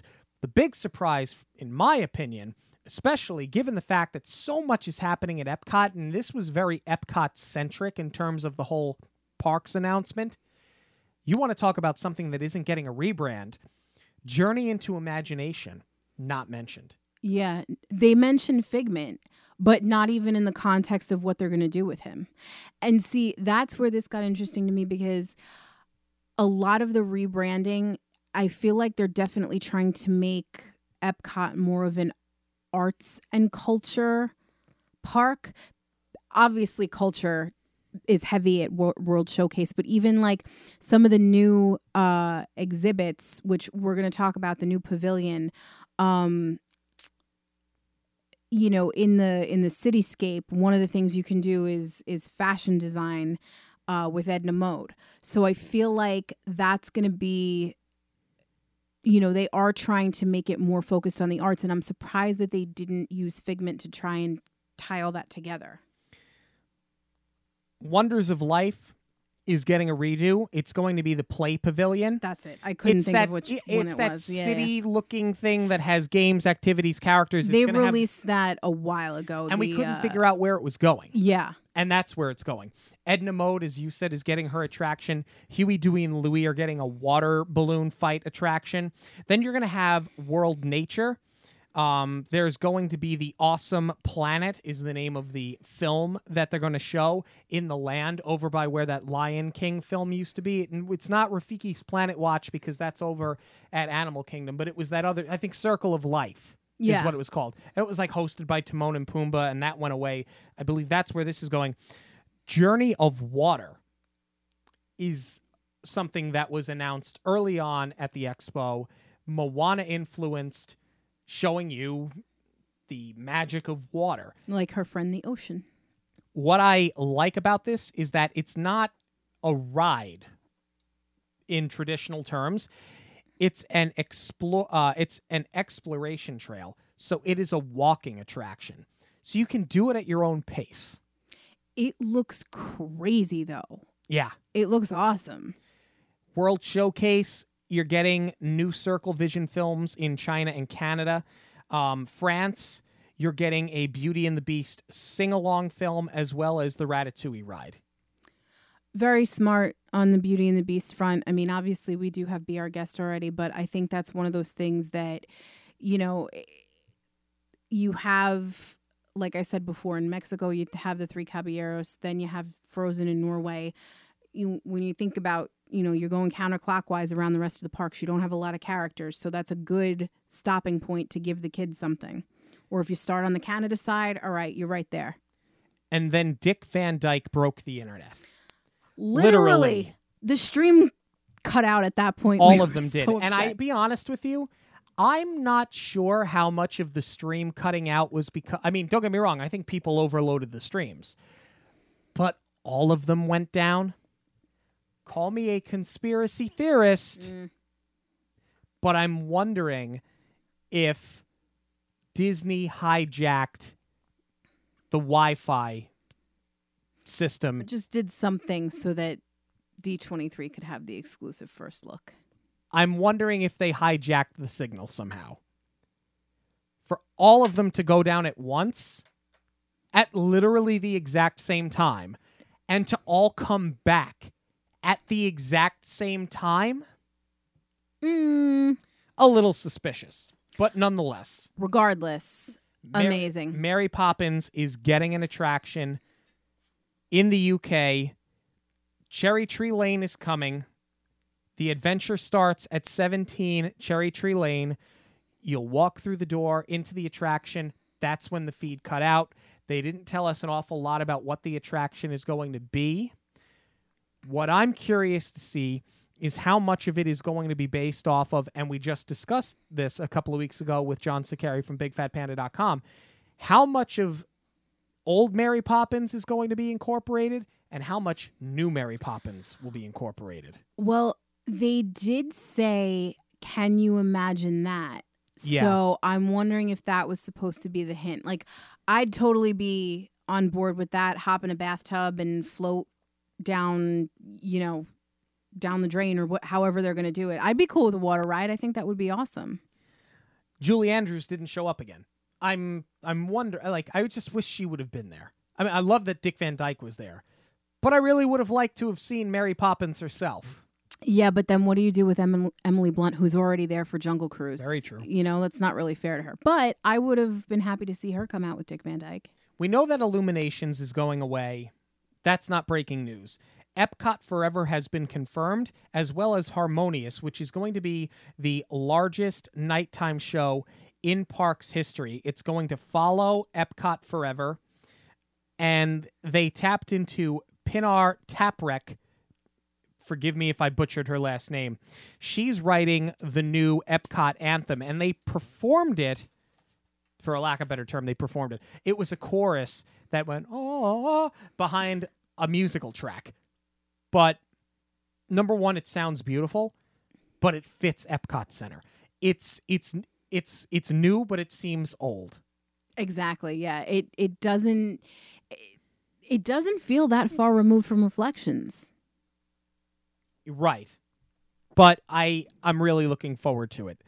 Then they announced Disney 50, the 50th anniversary of Walt Disney World. They didn't give us an awful lot.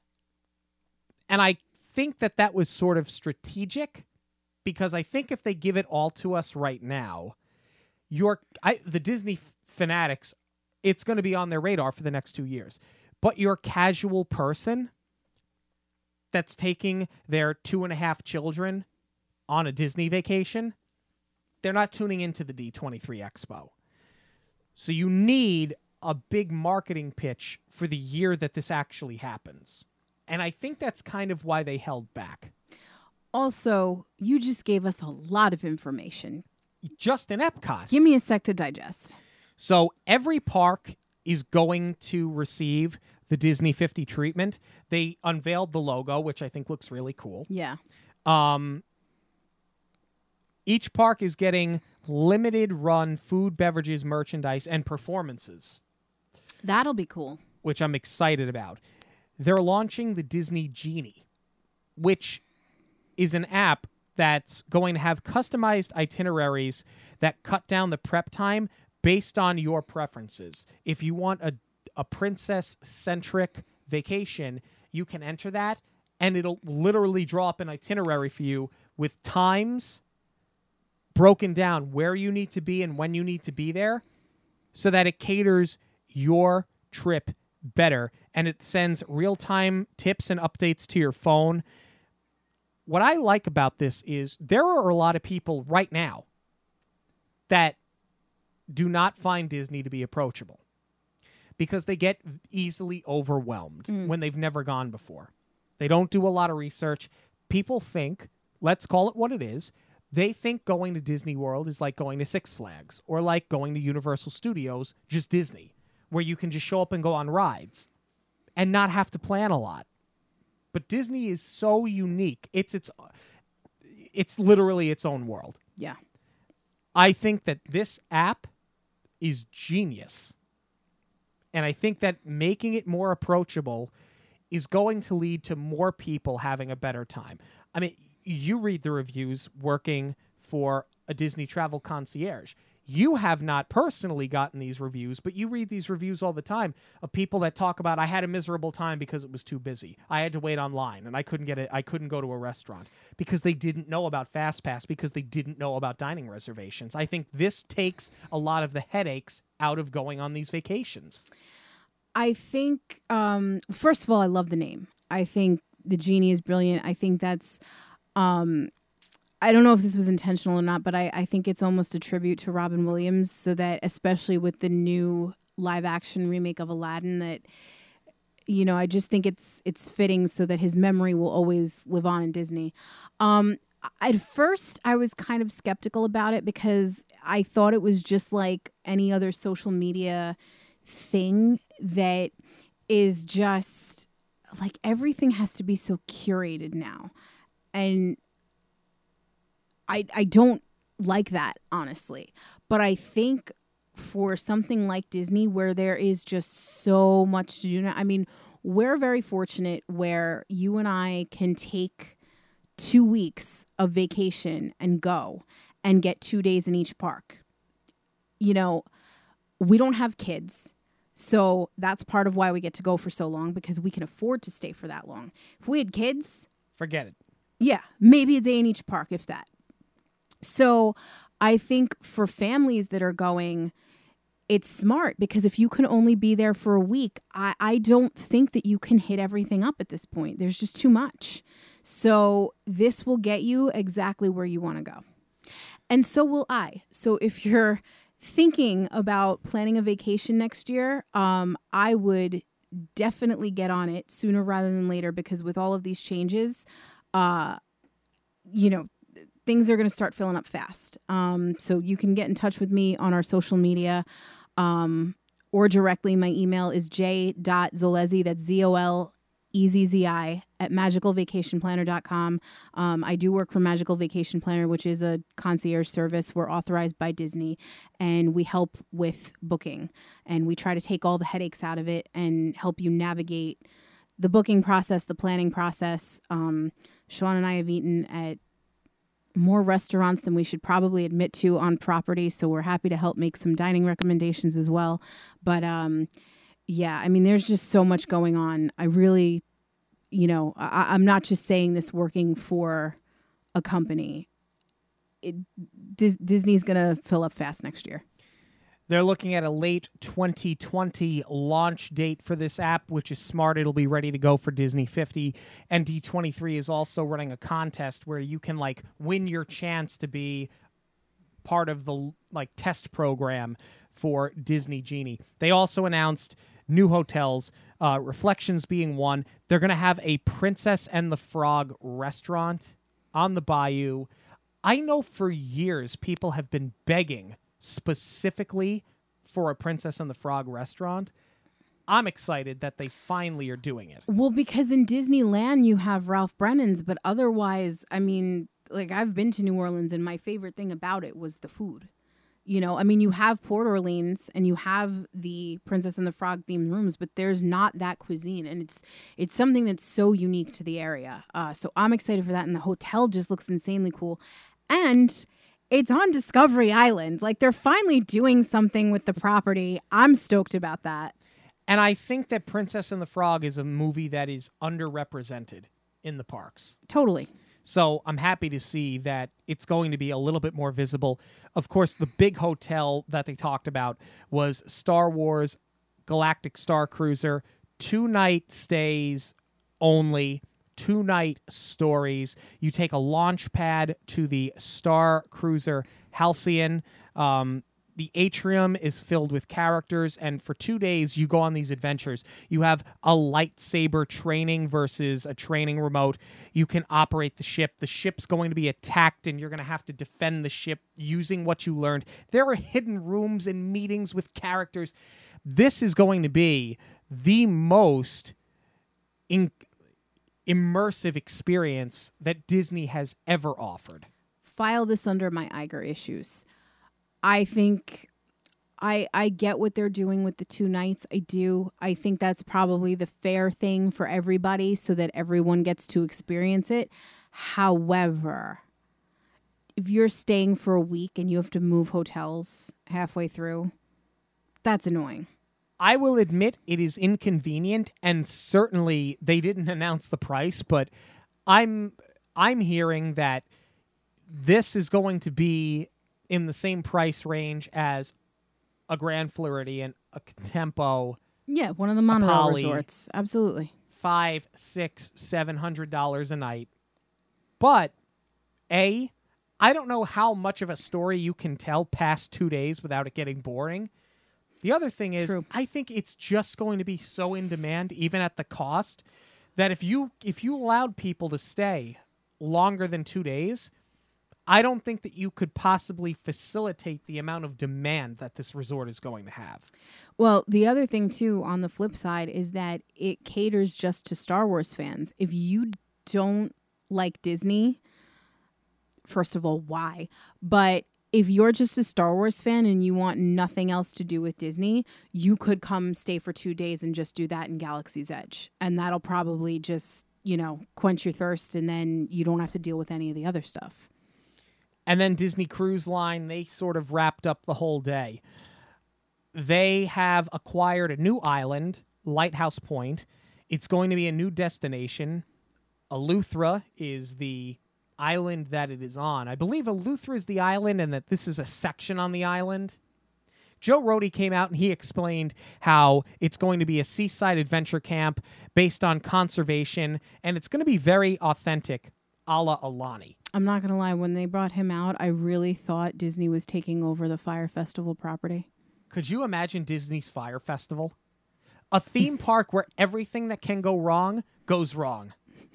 That's the joke. It's an immersive experience. Yes. They also announced that they have a new ship coming, the Disney Wish. Love that. It's going to be completed in 2021 and will set sail starting in January of 2022. And when they announced the name, I said, please make this a Make-A-Wish ship. No sooner do I say that, do they bring out one of the heads, I think it was the head actually, of the Make-A-Wish Foundation. They talked about how Disney has been such a huge part of Make-A-Wish. They were the first wish ever granted out in California. And they've done, upwards of 130,000 wishes granted? So amazing. They didn't say what capacity Make-A-Wish is going to play in regards to this ship, what I would like to see, I want it to be a one-for-one ship. Sure. For every room booked, a room gets donated. Absolutely. That's what I hope. But we're going to have to wait and see. We're still a few years away. But those were the highlights. That was this year's D23 Expo. Let me ask you, of all the things that they discussed, I'm not going to make you narrow it down to one because I don't think it's possible. Okay, 3? I was going to say, give me your 3. Okay, thank God. Jeff Goldblum. I'm not even kidding. He's at the very top of the list. First look at Cruella. And probably the Walt statue at Epcot. I think at the top of my list, and maybe this is a sacrilege because we are not a parks podcast per se, but the entire rebrand of Epcot. Yeah. I've always called it Epcot Center. I've never bought any merchandise from Epcot that had a new logo on it. Everything I have bought from Epcot, the hats I own, a couple of my shirts, my hoodie, I bought it all because it had Epcot Center written on it in the original font with the original logo. We have the coffee mugs. And one time he lost a hat going through airport security. Oh, my God. He was devastated. I might as well have been a 6-year-old. You were. I tried for months on the phone we have with the a airline. friend who's a cast member, too, and we were trying to get him to buy a replacement hat, and they didn't have any more. It was, I wore Sean the was hat devastated. Once. I was heartbroken over a hat. And the worst thing is, I know where I lost it. I lost it in the X-ray machine. Oh, for sure. That's where I lost it. For sure. I had it in a Disney Parks bag, the blue bag, where you have 5,000 of them, but you never get rid of them. I had it sitting at the top of that bag. The bag was already overfilled, and I think when it went into the machine, it got caught and it never came out. And we didn't realize at the time. Because we were running for the plane, because we didn't want to get on the Magical Express. Surprise, surprise. Or the magically depressed, as we call it, at the tail end of the trip. So I love the fact that that's coming back. I think the park needed it, and it reminds me of being a kid going to Epcot. That one's at the top of my list. And you know what? I said Noelle is the movie I'm looking forward to the most of all the movies because I love cheesy Christmas movies. I just do. And I said it before, I finally get Anna Kendrick in a movie for Disney, but I also think it's a good cast. I'm looking forward to that one. Although I'm cautiously optimistic because as much as I'm looking forward to it, it also has the potential to be the most disappointing one. And The Mandalorian. I was looking forward to The Mandalorian. To finally get some footage, I didn't think I could be more excited, but I got more excited. Honorable mention to Obi-Wan Kenobi. So I snuck another one in there. But we want to know what you guys have to say. What are you looking forward to the most? What was the most exciting thing to you announced this year, this weekend at the D23 Expo? You can let us know online on Facebook, Instagram, and Twitter at Monorail Radio. Thank you so much to all of you for joining us for this bonus content. There was just no way we weren't going to talk about D23. Especially because Disney Plus is the news of the year. I mean, obviously now it's being overshadowed by the rebranding of Epcot, but Disney Plus is just this unprecedented thing. Up until the Sunday panels, I said that the entire expo was so Disney Plus centric that nothing was going to top it. Without even thinking about the parks. And it did. And it did. But, I mean, this is a huge year for us because, we're a movie podcast. We're all about the Disney films. So we're going to have a lot more content to talk about. Yeah. Thank you again so much for joining us. This was a lot of fun, and we can't wait to see what else comes, not just in the parks, but on Disney Plus. For Jackie, I'm Sean. Have a magical week, everyone. On behalf of Monorail Radio, we'd like to thank you for joining us. We'll see you at the movies, the stuff dreams are made of.